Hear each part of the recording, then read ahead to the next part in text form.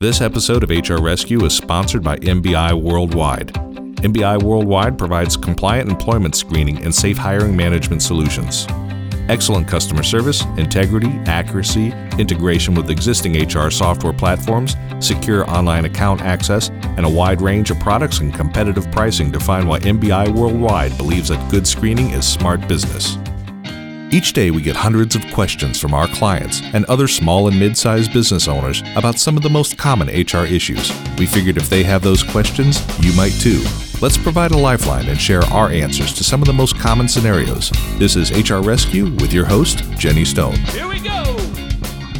One topic that can generate ongoing confusion for business owners is the classification of an employee as exempt or non-exempt. This can be compounded by the fact that failure to comply with the Fair Labor Standards Act and applicable state and local laws and regulations by misclassifying an employee may result in costly penalties. Before addressing some misconceptions, make sure you understand key differences between these employee classifications. What does it mean to be exempt versus non-exempt? According to the FLSA, non-exempt employees must be paid at least the federal minimum wage and receive overtime pay for hours worked over 40 hours a week.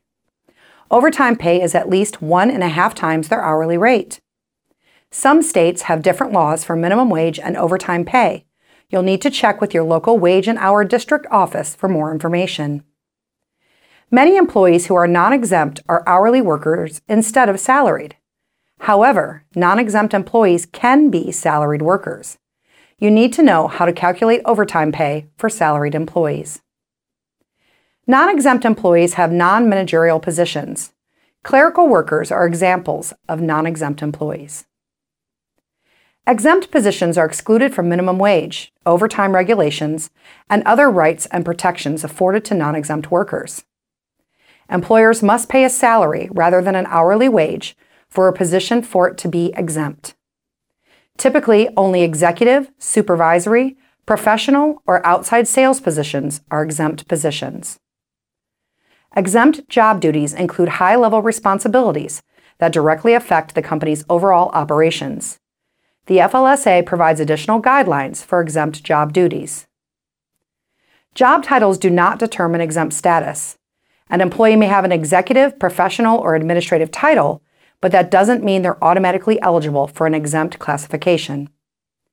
Incorrectly classifying employees can result in fines, penalties, and payment of back wages. Classifying employees correctly and adhering to the FLSA and applicable state and local laws and regulations can feel overwhelming and frustrating, but employee misclassification can be a common mistake that many business owners make. Putting the right process in place may help you avoid time-consuming and costly penalties. Thank you for joining us for this episode of the HR Rescue Podcast.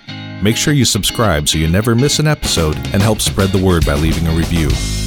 The HR Rescue Podcast is made possible by HR Shield, the Firm Consulting Group of Tampa, and your host, Jenny Stone. Here we go! This podcast was recorded in Tampa, Florida and Greenville, South Carolina, and was produced by Lonnie West at LRW Media Studios.